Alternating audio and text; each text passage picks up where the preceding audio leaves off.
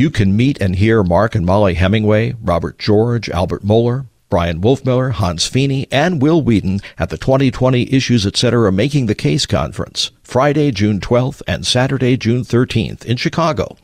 For more information, visit issuesetc.org or call 618-223-8385. The 2020 Issues Etc. Making the Case Conference, June 12th and 13th at Concordia University, Chicago. Why should cross and trial grieve me? Christ is near with his cheer, never will he leave me. Who can rob me of the heaven that God sought for me won when his life was given? That's the hymn, Why Should Cross and Trial Grieve Me? Well, there's an answer to that question because both are gifts of God. Paul Gerhardt wrote that hymn from a pastoral perspective, one of the towering theologians of the Lutheran Church. We're going to be talking a little bit about that hymn in the due course of our conversation as we look forward to Sunday morning, where that hymn will be the hymn of the day. This Sunday, we're going to encounter two miracles from Jesus, and he's going to talk again about faith. Of course, it's all about faith, but of course, all of this also fits within the Epiphany season. Welcome back to Issues Etc. We're coming to you from the annual symposia at Concordia Theological Seminary in Fort Wayne, Indiana. Pastor David Petersen joins us. We're going to be looking forward to Sunday morning according to the one-year lectionary. He is pastor of Redeemer Lutheran Church in Fort Wayne, Indiana, and departmental editor of Gottesdienst, the Journal of Lutheran Liturgy. David, welcome back. Thanks, Todd. These two miracles that we're going to encounter in the Gospel reading in Matthew chapter 8, you say that they're about sinners and Gentiles coming to the kingdom that Jesus has come to bring. What do you mean? Well, that's right. Well, the first one's a leper, so he's really is kind of the archetypical sinner. He's unclean, he needs to be cleansed. And then the centurion is not of Israel, and yet he recognizes the kingdom of God in Christ, and both of them are welcomed by Jesus. That's a strong Epiphany theme, isn't it? The ingathering of the Gentiles. That's right. It starts really for us with the coming of the Magi from the east, who are also, of course, not of Israel, but are Gentiles. And we're going to see that throughout the propers today, not only in the gospel, but in the psalms that are used and so forth. This idea that's always been God's intention and plan to call all peoples, all nations, including Gentiles, including sinners, to himself. This gospel reading begins with when he came down from the mountain. What was he doing previously on the mountain? Well, that's the mountain of the Sermon on the Mount, which goes on from Matthew 5 through Matthew 7. And really it's kind of, he's teaching there, and now he comes down and he's acting. And it's a series of miracles, and these are the first two. So why is that context? I mean, Matthew had to put something after the Sermon on the Mount, but why is that context important for us to note here?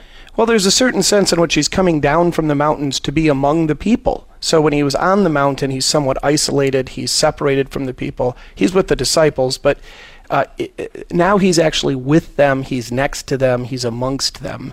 Not isolated, not withdrawn, not distant. And really he comes down from the mountain even as he came down from heaven to be with us in order to save us.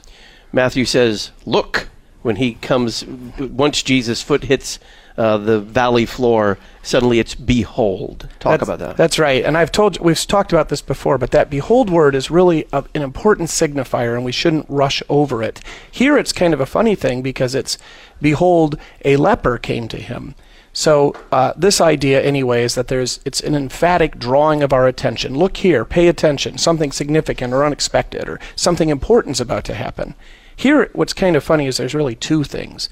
First of all, it's extraordinary, and yet, of course, it's also indicative of our Lord's compassion, that he's going to touch and heal a leper, that he's not ashamed to be with the leper.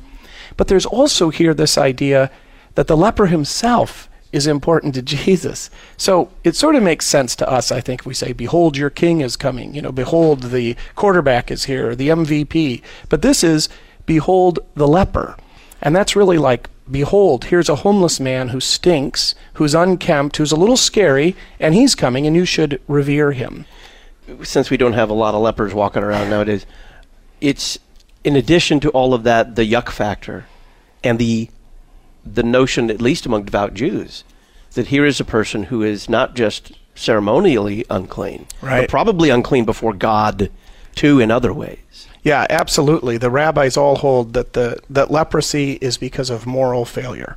So this is a person that he is ceremonially unclean according to the Levitical law, but he was held at a popular level to deserve it. You know, it's a bit like reincarnation. I think reincarnation is the most horrific possible of all doctrines, because anybody who's homeless deserves it. He was a dirtbag in the previous life. You know, there's no reason to be sympathetic if you believe, or empathetic. Yeah. And that's sort of like this. This guy, well, he deserves it. He's a leper. What did he must have done something horrible. So he draws near to Jesus, and Jesus, I guess maybe we should note, does not do what we would do, or what any devout Jew probably would have done, back off. Right. He doesn't. In fact, he touches him. What would that have meant under the rabbi's system of rules for you to touch a leper? Well, I'm not sure what the Bible would say for sure. There is contact with that kind of uncleanness would make Jesus himself ceremonially unclean, and he would have to go through a ritual purification like you would for all sorts of things. I don't know what the rabbis would have thought of it, but I can't imagine they would have liked it. He doesn't just come to Jesus, but he actually kneels before him. What should we note about that? Yeah, it's a great word there, this word, kneels. And then, of course, he also says, he does beseech the Lord, Lord, if you will, you can make me clean. And Jeff Gibbs, in his really nice commentary from Concordia Publishing House on Matthew, translates this word that the ESV translates as kneel as, quote, show reverence. Now, literally, this word means to lie down, face down on the ground, and prostrate. And usually, most translators will just simply say it means worship. So at one point it meant to lie down, prostrate, but now it's kind of a more general term, just means to be worship. Gibbs, however, makes a good point here that this guy is coming before Jesus for cleansing, and he's trusting that Jesus has some power, but he's probably not really worshiping Jesus in the kind of the full Christian sense of the word. Rather, he just simply sees him as a prophet. So he reveres him, but he doesn't quite get who he is, which we're not trying to be too hard on him here. Of course, this is like the disciples themselves. Whatever faith this leper has is relatively immature at this point and probably imprecise.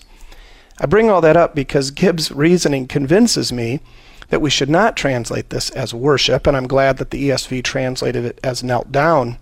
But I like this knelt down better than Gibbs' suggestion of reverence because it does keep the physical character of the word. That is how reverence is shown. It's by an outward action. It's not just silent thinking, reverent thoughts in his mind. And I think that we could actually probably go one further, and we could really translate this simply as a leper came and threw himself down before Jesus. There's an awfully good chance that this actually is describing a physical reality of what the leper did. But in any case, I have a suspicion that we should probably never translate this word actually as worship, because it seems to always refer to a physical act of worship, kneeling or prostration. And I think that in modern English, really, the word worship is just kind of too mousy and too ephemeral. So anyway, he comes, he worships him, he reverences him. So the picture, and all the farther Matthew's willing to take us with that word is, like you said, he throws himself on the ground before Jesus. And when we hear that word worship, what you're saying here and cautioning us about is that immediately, in our modern English way of thinking about it, directs us away from his physical act and toward like what he was thinking, right, or what was the condition of his heart. Exactly, right, okay. Right. I think that's exactly right. How's he feeling in his heart? He's feeling worshipful. And I'm sure he is feeling worshipful in his heart, but it has an outward expression. Now, the leper raises the issue of Jesus' willingness to perform this healing, and Jesus doesn't let that pass by either, does he? No, in fact, he picks up. So the leper says, if you will, you can make me clean. And Jesus, reaching out, touching him, says, I will. And so this is, first place, there's this interesting way that it's laid out here with the participles that is an indicator of time. So it's as he's saying, I will be clean. And it's clear grammatically that he then touches the leper before he's cleansed. Attendant action. Yeah. Okay. Yep. So while he is speaking, he is performing. Correct. These things. Yeah, and the only reason I'm sort of bringing this up is because he doesn't clean him and then touch him. He touches him while he's still unclean, and that's part of the cleansing, the touching, and of course the speaking. So he renders himself ceremonially unclean, and that's part of his compassion, of course. It's an act of kindness. Nobody else, this guy wasn't getting any physical touch from anybody. And of course, also, he had healed 10 lepers when they came and asked for mercy with just his word. But this guy he touches. There's something here too about, it's kind of a fascinating, if you take all of the miracles of Jesus and you try to systematize and say, how does he do it? He never does it the same way twice, or almost, and I suspect that's to keep us from superstition, that we wouldn't try to recreate it. But in any case, he touches this guy probably because that's what's best for this guy, what this guy needs. And he does it in order to take on the man's uncleanness. There is a transfer that takes place here. And it's very much like holy baptism. When Jesus is baptized in the Jordan River, he is getting baptized in our dirty bathwater, right? Not in nice, clean, sparkling water, and he steps out clean. Baptism doesn't clean Jesus, it infects him. John pours water on Jesus that leaves behind a filthy scum that he's not allowed to wash off. He's dipped in dirty water poured over him. Here in the same way, normally, if an unclean person touches a clean person, now they're both unclean. They share it. Yeah. Right. Here, of course, actually Jesus takes it from him, right? He leaves the man clean. So there's this transfer. It passes from the leper to Jesus. And that's why this language of will, I think, is so important, because the Lord is willing deliberately, consciously, to switch places with the man, even as he will be willing to switch places with Barabbas and, of course, with all of us. So if I had a cold and we had this conversation and then you went home and said, oh, Jackie, I'm not feeling so good. Wilkin had a cold. I think he gave it to me. I've shared my cold with you, but it would really be something if I had a cold and you went home and said, Jackie, I'm not feeling so good. I think Wilkin gave me his cold, and you called me and said, you gave me a cold. And I said, yeah, I don't have it anymore. Right. I gave it to you. So that's what's happening here. That's what's happening here. Is there an exchange the other direction then? If Jesus takes his uncleanness, does he give something from himself to the leper? Yeah, of course, right. He's giving what? He's giving his cleanliness, his holiness, his righteousness. And he's giving everything that he has. I mean, that's the happy exchange. And this is just one place, of course, where we see it physically embodied. But he doesn't just get soundness of body. Jesus never just heals a person in his body. This is always related to faith. You say it comes at a cost, this healing for Jesus. Yeah, and I think we forget that. I think that we have this, Jesus has endless power according to his divinity, so he can just do whatever he wants. So, he can heal anybody and there's no cost, is kind of the way we think about it, I think.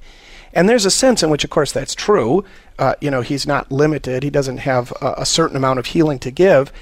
But nonetheless, he became a man in order to be subjected to the law for us. And that means that he doesn't float about or turn into a bird or do weird magic stuff, right? But he has subjected himself to the natural law. That means he's subjected himself to gravity, to physics, to biology, as it were. And he does this because the natural law is his law. So it's good. He's the one that set the laws of nature, of creation into place. And so also he subjected himself to the Mosaic law. And that means that he's going to pay the price that justice demands. That he doesn't just heal and then there's nothing. There has to be, somebody has to pay for this. So even the Mosaic law was really clear. I think we've talked about it.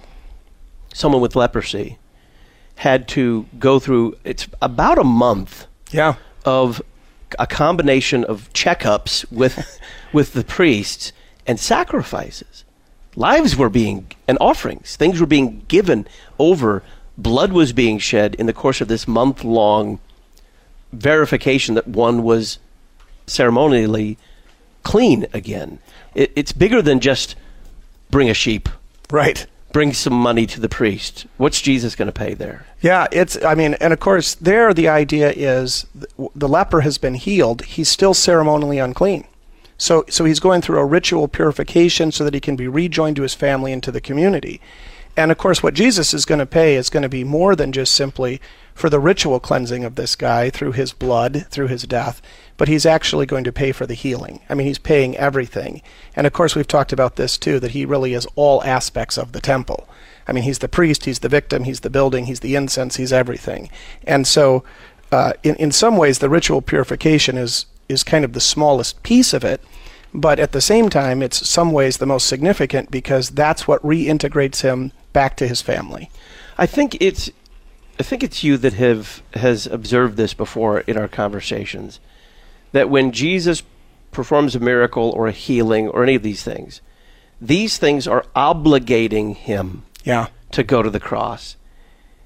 He's not going to forgive your sins and then not go to the cross.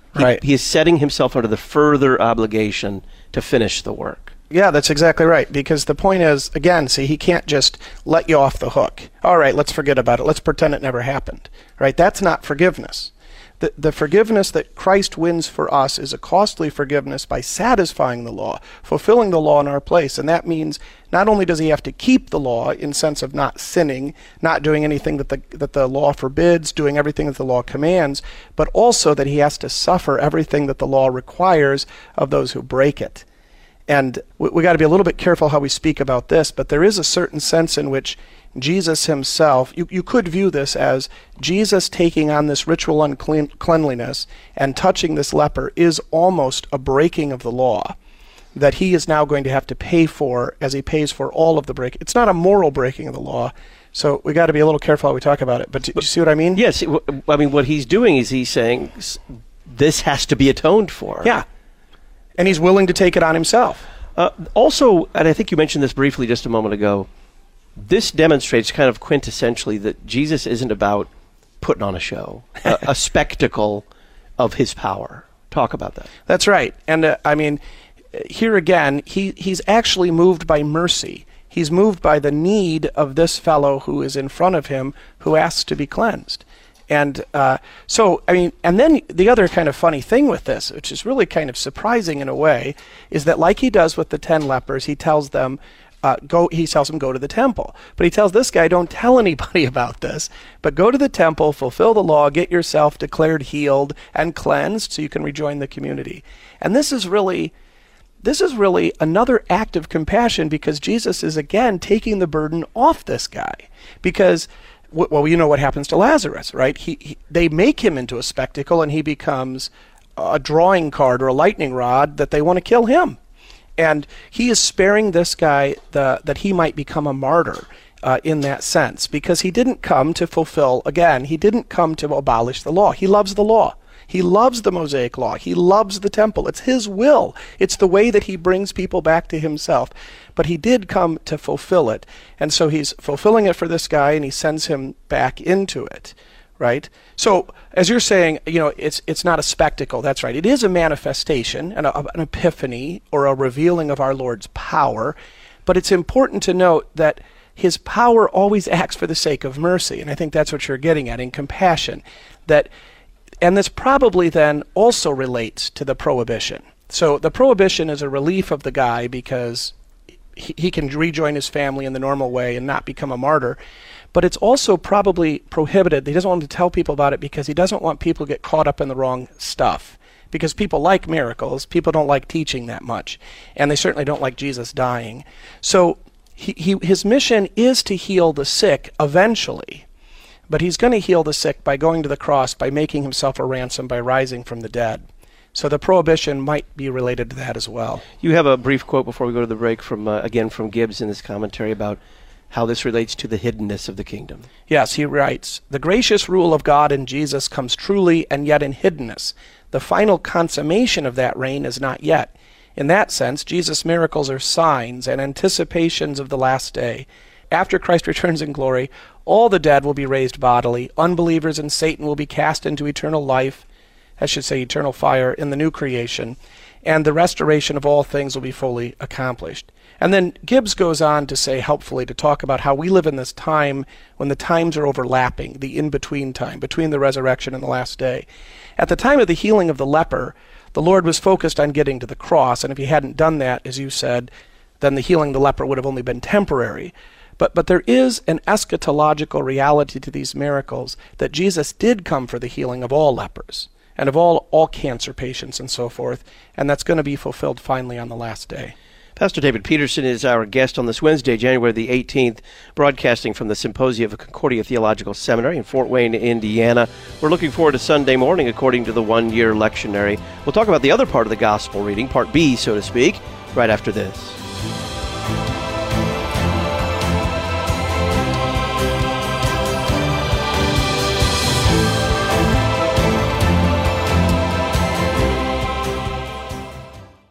What is the Lutheran Witness? Simple. It's a monthly magazine on faith and life, theology and culture that helps readers interpret the contemporary world from a Lutheran Christian perspective.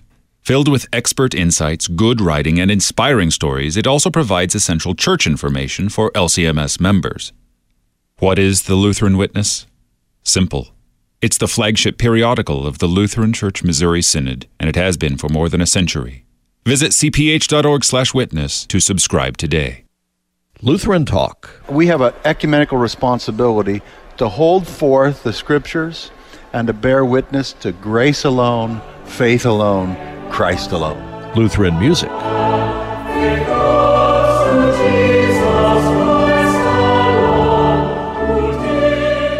Listen anytime, anywhere in 2020 with the Lutheran Public Radio mobile app. Download for iPhone, Android, and Kindle at issuesetc.org. Old theology, new technology. You're listening to Issues, Etc. Many Lutheran pastors outside of the U.S. receive little or no seminary education. Luther Academy provides theological triage through conferences, books, and journals. Help support Luther Academy by making a tax-deductible donation at lutheracademy.com or call 260-452-2211. Serving Lutheran pastors to the ends of the earth.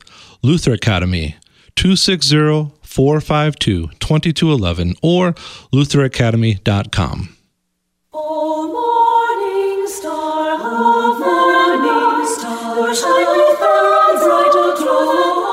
Listen to the best of the church's music for the Epiphany season at lutheranpublicradio.org. Sacred music for the Epiphany season, 24/7.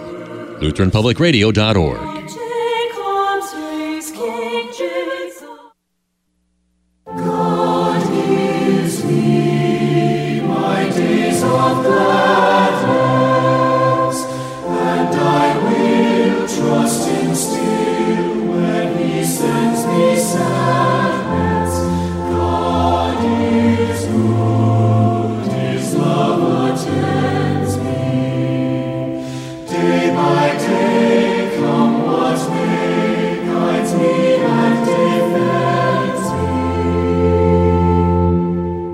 Stanza 3 of the hymn, Why Should Cross and Trial Grieve Me? I'm Todd Wilkin. This is Issues, Etc. We're looking forward to Sunday morning, according to the one-year lectionary, with Pastor David Petersen of Redeemer Lutheran Church in Fort Wayne, Indiana, and departmental editor of Gottesdienst, the Journal of Lutheran Liturgy, talking here about the reading for this coming Sunday in the Gospel lesson, Matthew chapter 8. So, there is the first miracle. Now we move on to the second one, which takes place in Capernaum.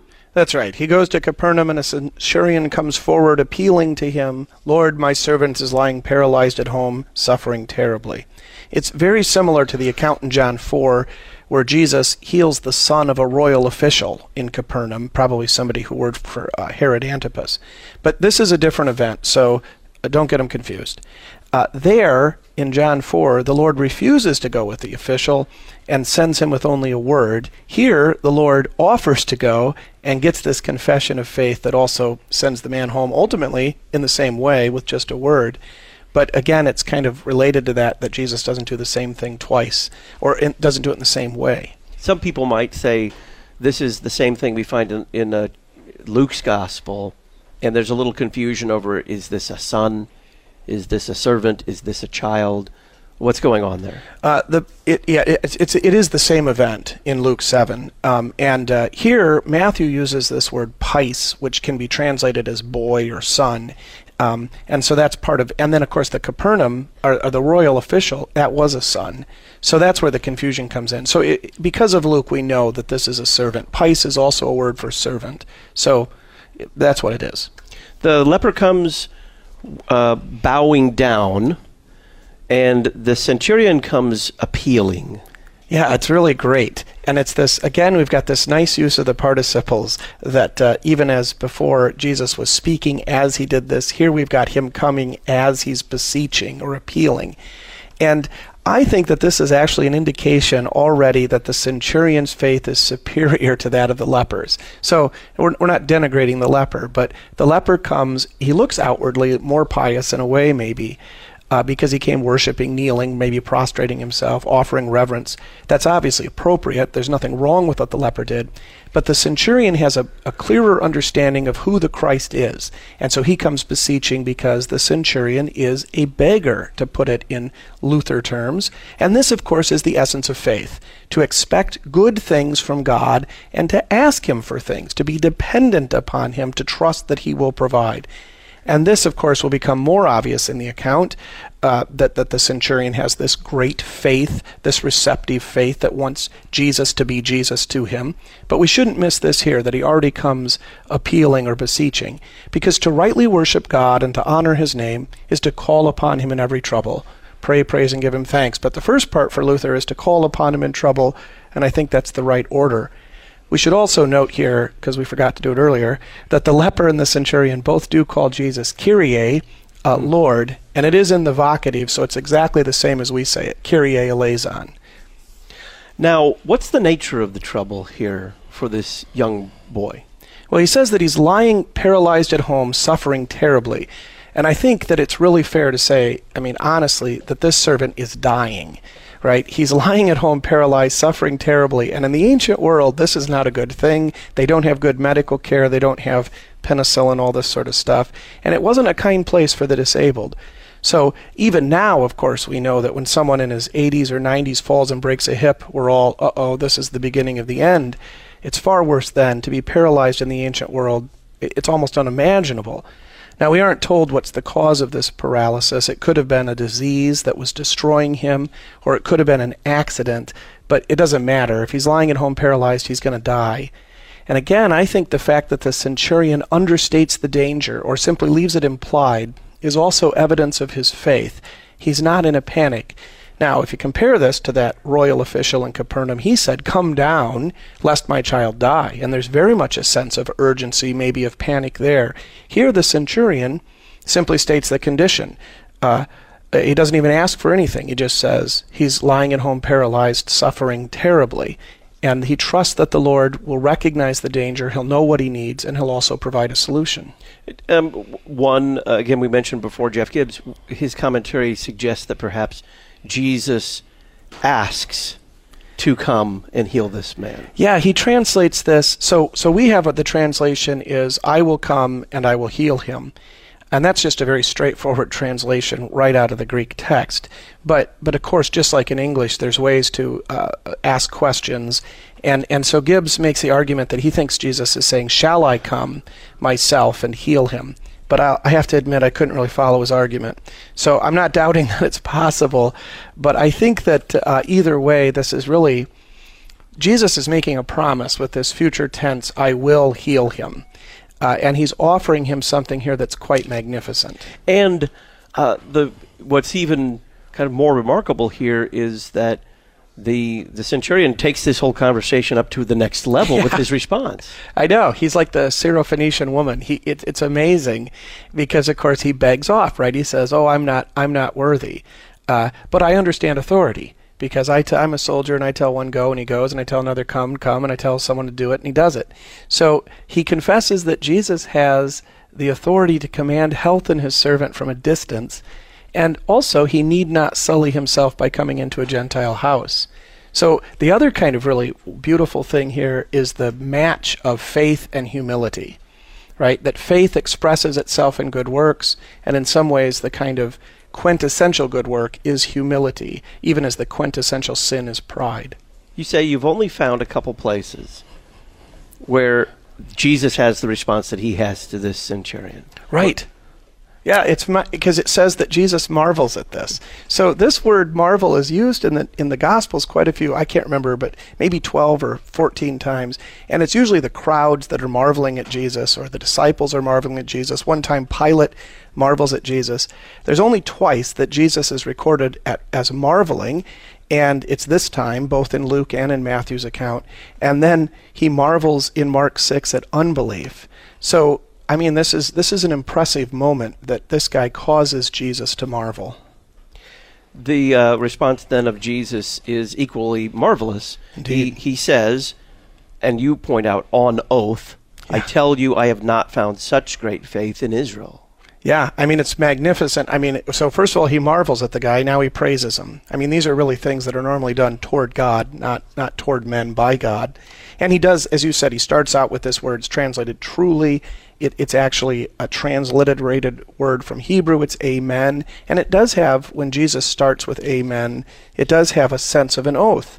So we really ought to stand in awe ourselves. We ought to marvel and spend some time contemplating what it was that was so great about this man's faith. I mean, it's a singular event in the Gospels that this guy has such faith that it gets praised. Jesus does praise the faith of the Syrophoenician woman, but this is slightly higher, and he marvels here. So anyway, what it is, of course, is that this centurion not only recognizes that Jesus has the power and authority to heal, and that he has the desire to heal, but finally he recognizes, I mean, this is the really kind of amazing thing, I think. He recognizes that this power to heal is exercised, and the will of God is exercised or enacted by his word. He says, go to the sickness, and the sickness goes. He says, come to health, and health comes. He works by speaking. Before Jesus actually heals him, he kind of opines about the eschaton, the last day. I know. Yeah, it is almost like, what he does, of course, is he uses this guy as an example to shame the people who should have understood this best, right? That those who had the scriptures, and yet, so I mean, he's saying, I haven't found faith like this in all of Israel. What's wrong with you bums? Let's take a break. When we come back, we're going to talk a little bit about some of the liturgical connections. These words, and especially these ideas, have found their way into the worship of the Christian church. We're looking forward to Sunday morning, according to the one-year lectionary, centering around the gospel reading from Matthew chapter 8, Jesus healing a leper and the faith of the centurion. Stay tuned.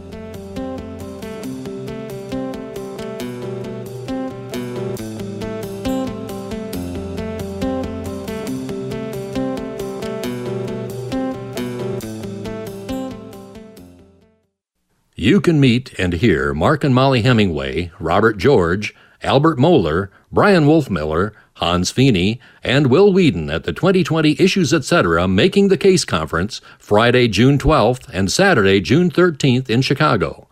For more information, visit issuesetc.org or call 618-223-8385. The 2020 Issues Etc. Making the Case Conference, June 12th and 13th at Concordia University, Chicago. Looking for a foreign language program that will revolutionize your students' vocabulary knowledge and their understanding of grammar? How about a program that teaches critical thinking skills, too? Look no further than Memoria Press's Latin curriculum. Students of all ages can use these Latin study programs. Give your students the gift of Latin today. To order, visit memoriapress.com and save $5 on your next order by using the coupon code LPR20. Memoria Press, saving Western civilization one student at a time. Do you know any military veterans in your church or community? Do you have a passion to support and reach them with the gospel of Jesus Christ? Then Operation Barnabas is for you. Called by Christ's love, Operation Barnabas engages, empowers, and equips LCMS faith communities to provide hope, healing, and support to military-connected persons living in their community. Operation Barnabas is a program of LCMS Ministry to the Armed Forces. Find out more at lcms.org/armed forces. Epiphany Lutheran Church in Dorr, Michigan gathers to receive our Lord's gifts in Word, Baptism, and Supper every Sunday morning at 9:15. Bible study at 11. Join us at 4219 Park Lane in Dorr, or visit us on the web, epiphanydorr.org. Christ-centered, cross-focused, historic, confessional, liturgical. Epiphany Lutheran Church in Door, Michigan. epiphanydoor.org, 616-681-0791. Christological, creedal, confessional. You're listening to Issues, Etc. We Lutherans were never aided by following along with some other tradition's theological priorities and catchphrases. Issues, Etc. regular guest, Pastor Heath Curtis, coordinator for stewardship for the Lutheran Church Missouri Synod, on a Lutheran approach to stewardship. Other folks are not approaching it from our good, solid Lutheran understanding of law and gospel and vocation. There's a place to talk about this in Christianity, and we have a way of talking about stewardship as Lutherans without ever using the word stewardship, if you like. I'm going to talk to you today about your vocation in your home, in your church, in your society, and how each one of these makes a claim on you, on your presence, on your support, on your prayers. That's how we should talk about this as Lutherans. You'll find several stewardship resources at lcms.org/stewardship, lcms.org/stewardship.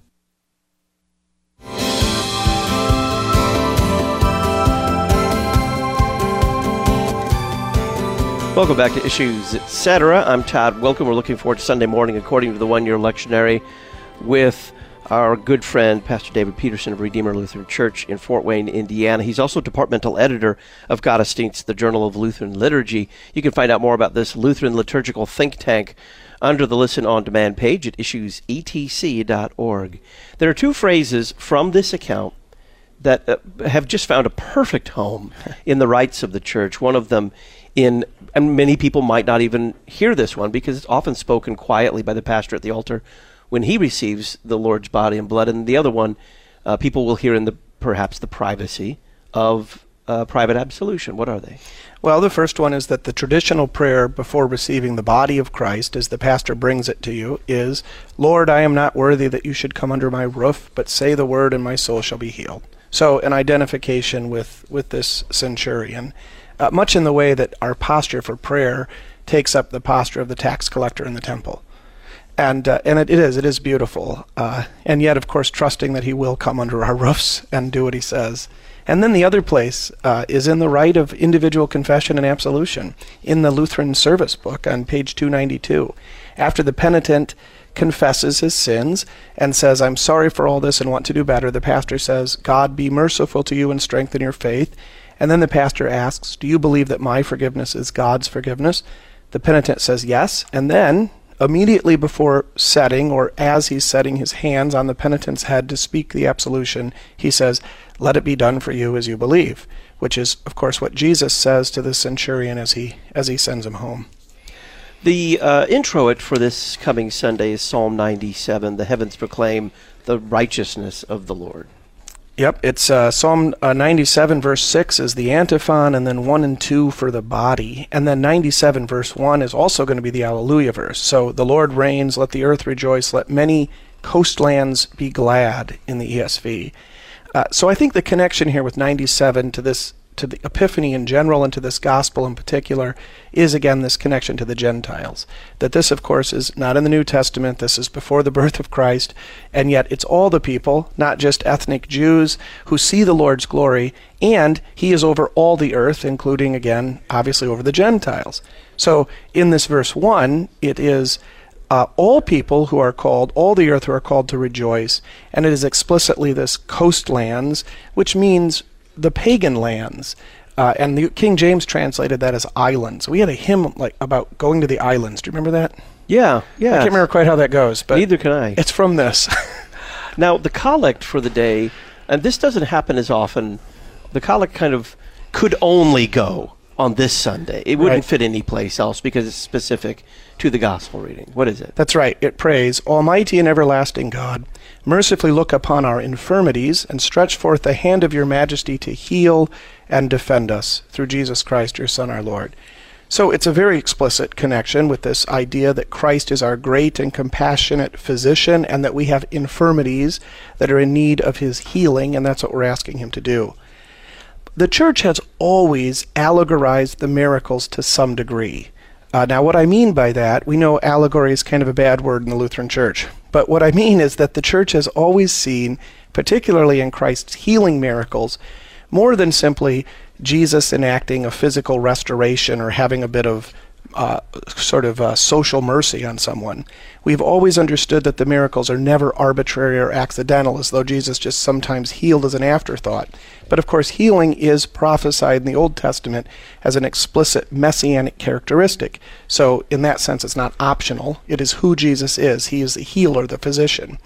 And because of that, the miracles do have symbolic import and meaning.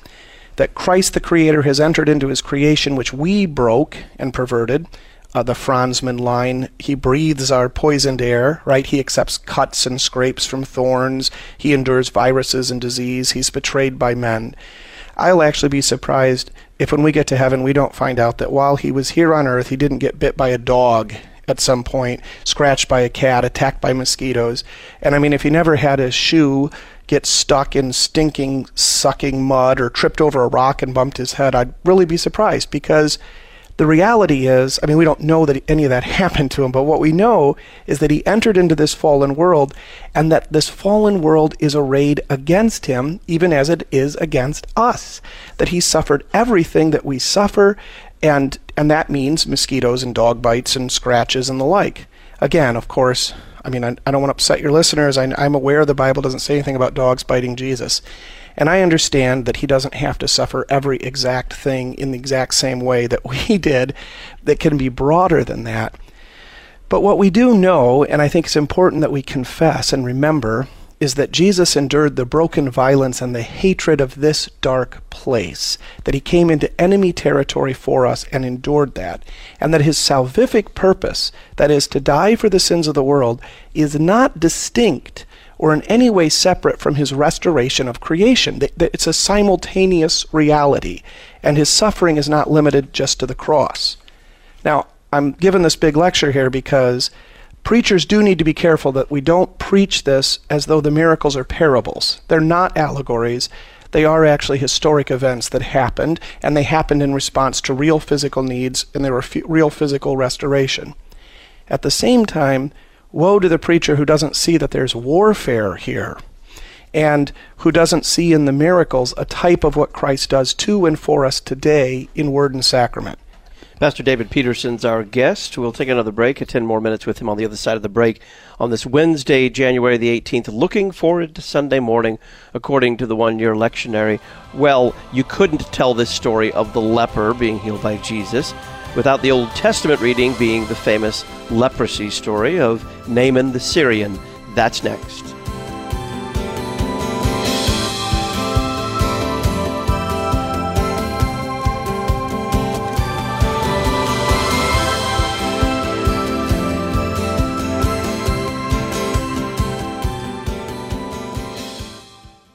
You can compare what each gospel writer wrote about Jesus and his ministry in the Issues Etc. book of the month for January.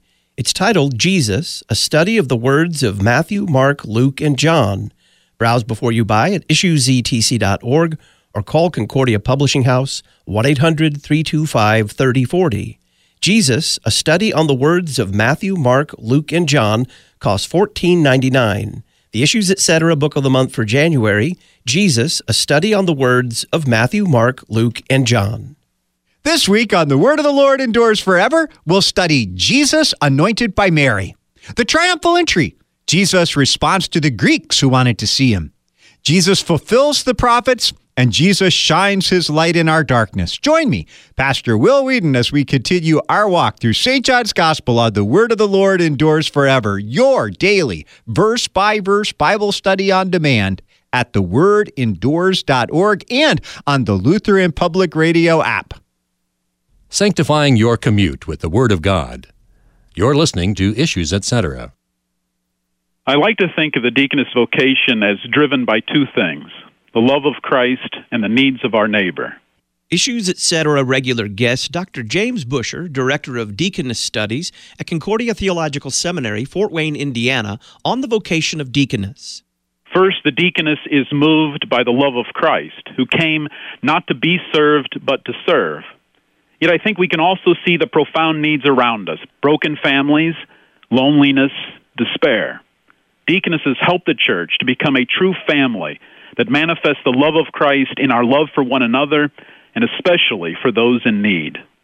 For more information on the Deaconess Studies program at Concordia Theological Seminary, Fort Wayne, Indiana, visit ctsfw.edu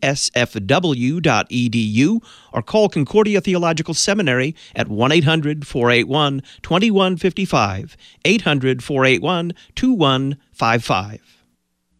Now in Christ death cannot stay me, though it might day and night trouble and dismay me. Christ has made my death a portal from the strife of this life to his joy immortal.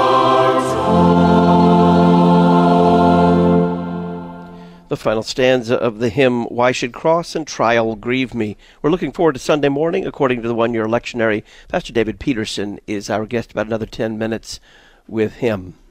Let's go to the Old Testament reading, which is a natural. I mean, you're not going to have this gospel reading without a similar, although in some ways somewhat different, healing of a leper.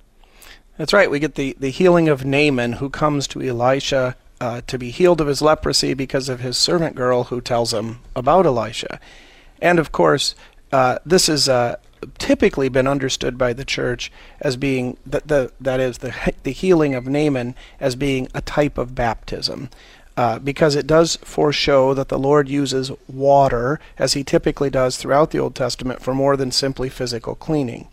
But probably the most interesting point here is, of course, when Naaman rejects the simple ceremony that's dictated by God through Elisha and demands his own ceremony. And you probably remember, he thinks there's a proper way to do this, and washing in the Jordan River certainly isn't it. He thinks that Elisha should come out, should stand in front of him, should call upon the Lord and wave his hands. I guess that would be reasonable. So there is this kind of funny thing that this is typical of in our fallen flesh, and that is that we're always tempted to self-chosen forms of worship, and we're always tempted to sort of despise the simplicity of what God has given. Most of us have probably noticed this in churches that don't have sacraments, like Baptists or whoever, that they will often substitute man-made ceremonies like an altar call instead of communion, or maybe a dedication ceremony for a baby instead of baptism. And I really think they're trying to replace what they've lost. But a similar thing also happens with ceremonies. Now, I'm not sure that folding your hands and bowing your head and closing your eyes is the best of all ceremonies for prayer, and I certainly wouldn't want to compel anyone to do it. But we should recognize that that ceremony, which most of us were taught by our mothers, has the weight of tradition behind it. And what I mean is that the church has found this particular bodily expression of prayer to be helpful for a very long time. Of course, I could, in my freedom, make up a new way to pray. I could cross my legs and hold my arms straight out to the side to remind me of the cross of Jesus. I could look at the ceiling and open my eyes and help me think about heaven. And I mean, there's probably dozens of ways, and maybe that would be useful. But it smacks to me of a certain kind of arrogance that's reminiscent of Naaman here, to replace tradition in the realm of adiaphora with a new ceremony just because it's adiaphora. And our new ceremonies just haven't stood the test of time. They haven't been vetted by the church. So I think there's at least kind of a bit of a lesson and warning we can take from Naaman in this. What does the epistle reading, Romans chapter 12, have to do, or is it simply kind of not a third wheel, but doing its own thing on this particular Sunday? Well, I can't. I mean, there probably is some profound person can figure it out. It does. I can't see a real direct, obvious relation to the gospel or to Epiphany even as a season. But it is an important passage, Romans 12:16 to 21. It admonishes us again, as St. Paul so often does, to holy living, to do what's honorable, to live peaceably with all. And it calls us also to love our enemies, to be merciful to them. So it really does kind of establish the reality that the church doesn't fight fire with fire, but it fights with water. That is, that we don't overcome evil with evil, but with good. But the passage that I find so important in here is this quotation from Deuteronomy 32, "Vengeance is mine, says the Lord." And I just find this so liberating and comforting, because what does this mean? What it means is the Lord can take care of vengeance and I don't have to. We don't have to take care of things ourselves.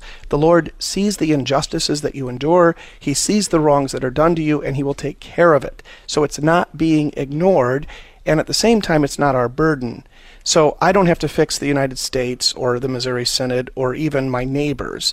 It's not that I'm going to ignore the people in need or ignore error, but I really can sleep better at night trusting that God's in charge, and it's not my job to police the world. He really will. And that's just such a practical comfort for all of us, not just in terms of vengeance, I have to somehow repay, but that God is actually keeping track of our days and our hours, and that he cares more about what's happening to us than we even care ourselves, and can do something about it. That's right. And so it's very liberating to leave it in his hands. The hymn of the day, we don't want a Paul Gerhardt hymn to go uncommented on, and this one is kind of quintessential Gerhardt. Why should cross and trial grieve me? Talk about it. Yeah, I think it is kind of the quintessential, or probably his most famous hymn at least. This hymn, I think, fits very well in this day for those of us who are so often frustrated that our leprosy and our cancer and so forth aren't being healed in a timely manner according to how men count timeliness. Here, it's really speaking from the perspective of the leper or the centurion before they got their miracle. And so Gerhardt starts out with this rhetorical question, why should cross and trial grieve me? Of course, the obvious answer would be because they're horrible and it hurts and you don't like it. But he says, Christ is near. With his cheer, never will he leave me. Who can rob me of the heaven that God's Son for me won when his life was given? So his point is, of course, if eternal salvation is ours in Christ, if we've been reconciled to the Father, declared to be his own people, to be righteous, then what is temporary sorrow? He's not making light of it, but he wants to put it in perspective. And then he goes on, when life's troubles rise to me, though their weight may be great, they will not defeat me. So he acknowledges, this is, I think, extraordinary, and we don't do this very much because we're afraid to. He acknowledges that God is behind his sorrows, and that God has sent him these sorrows, these crosses, with a purpose. And then he says, God, my loving Savior, sends them. He who knows all my woes knows how best to end them. He gave them, he'll take care of them. He knows what he's doing. He's always good. Faith expects good things from God. Gerhardt continues, God gives me my days of gladness, and I will trust him still when he sends me sadness. So he doesn't explain away the sadness by talking about, well, God allows it to happen. Rather, Gerhardt courageously, I think, submits to God's will. He trusts that God really is in control and that he is moving for Gerhardt's good in ways that Gerhardt can't even imagine. And he reminds himself, hey, God also sends gladness, right? Even in the midst of the worst things in this world, even at Auschwitz, there are still people being kind to one another, helping one another. There are birds singing. There is gladness even in our darkest hours if we can learn to look and learn to be thankful. Again, this isn't to belittle sorrow, but it is to put things into context and to encourage people to look for good things. Then he says, God is good. His love attends me day by day. Come what may, guides me and defends me. And then from God's joy can nothing sever, for I am his dear lamb, he my shepherd ever. I am his because he gave me his own blood for my good, by his death to save me. And then the last stanza in the Lutheran Service Book, stanza 5, is the stanza that Gerhardt himself quoted on his deathbed and which is inscribed at his tomb. It reads, now in Christ death cannot slay me, though it might day and night trouble and dismay me. Christ has made my death a portal from the strife of this life to his joy immortal. So there's a picture there in Gerhardt's hymn of something that is foreshadowed in the healing of the leper. Because, as you said at the beginning, Jesus he wills to heal this leper there in time, but he has something far greater in store for this leper in eternity and in the resurrection. That joy, what does he call it? That joy immortal.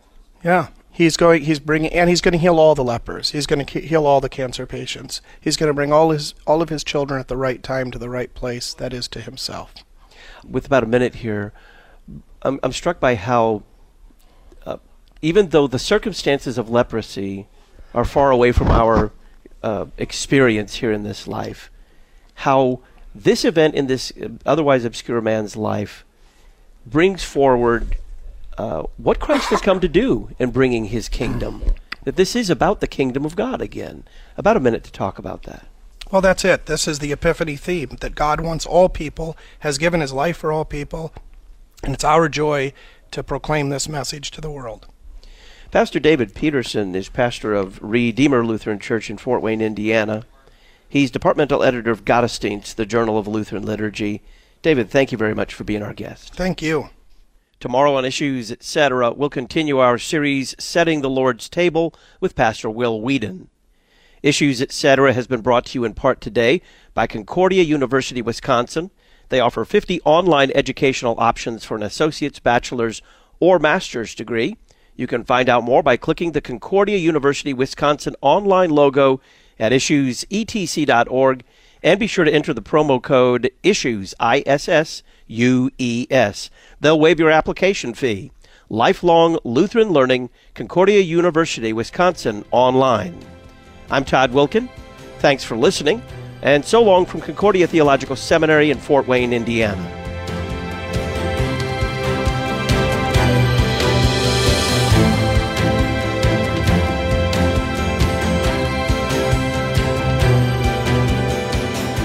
Listen weekday afternoons to Pastor Todd Wilkin and guests on Issues Etc. Issues Etc. is a listener-supported program. Your financial support is vital for the continuation and expansion of this worldwide outreach. Our mailing address, Issues Etc., P.O. Box 83, Collinsville, Illinois, 62234. Box 83, Collinsville, Illinois, 62234. You can also donate at our website, issuesetc.org. Issues Etc. is a production of LPR, Lutheran Public Radio.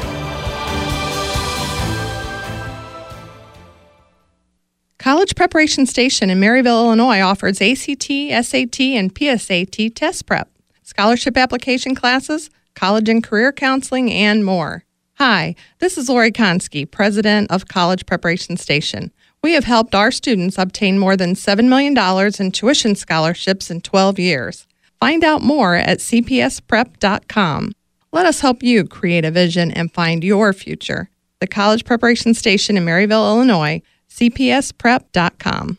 Hello, this is Pastor Kevin Golden of Village Lutheran Church in Ladue, Missouri. The saints at Village Lutheran are proud to be part of the Issues Etc. 300, sharing in their Christ-centered, cross-focused proclamation of the gospel. If you find yourself in St. Louis, join us on Sundays at 8:15 and 10:45 for the divine service, 9:30 for Bible study and Sunday school, as we receive Christ's gifts of forgiveness, life, and salvation. Or visit us on the web at www.villagelutheranchurch.org.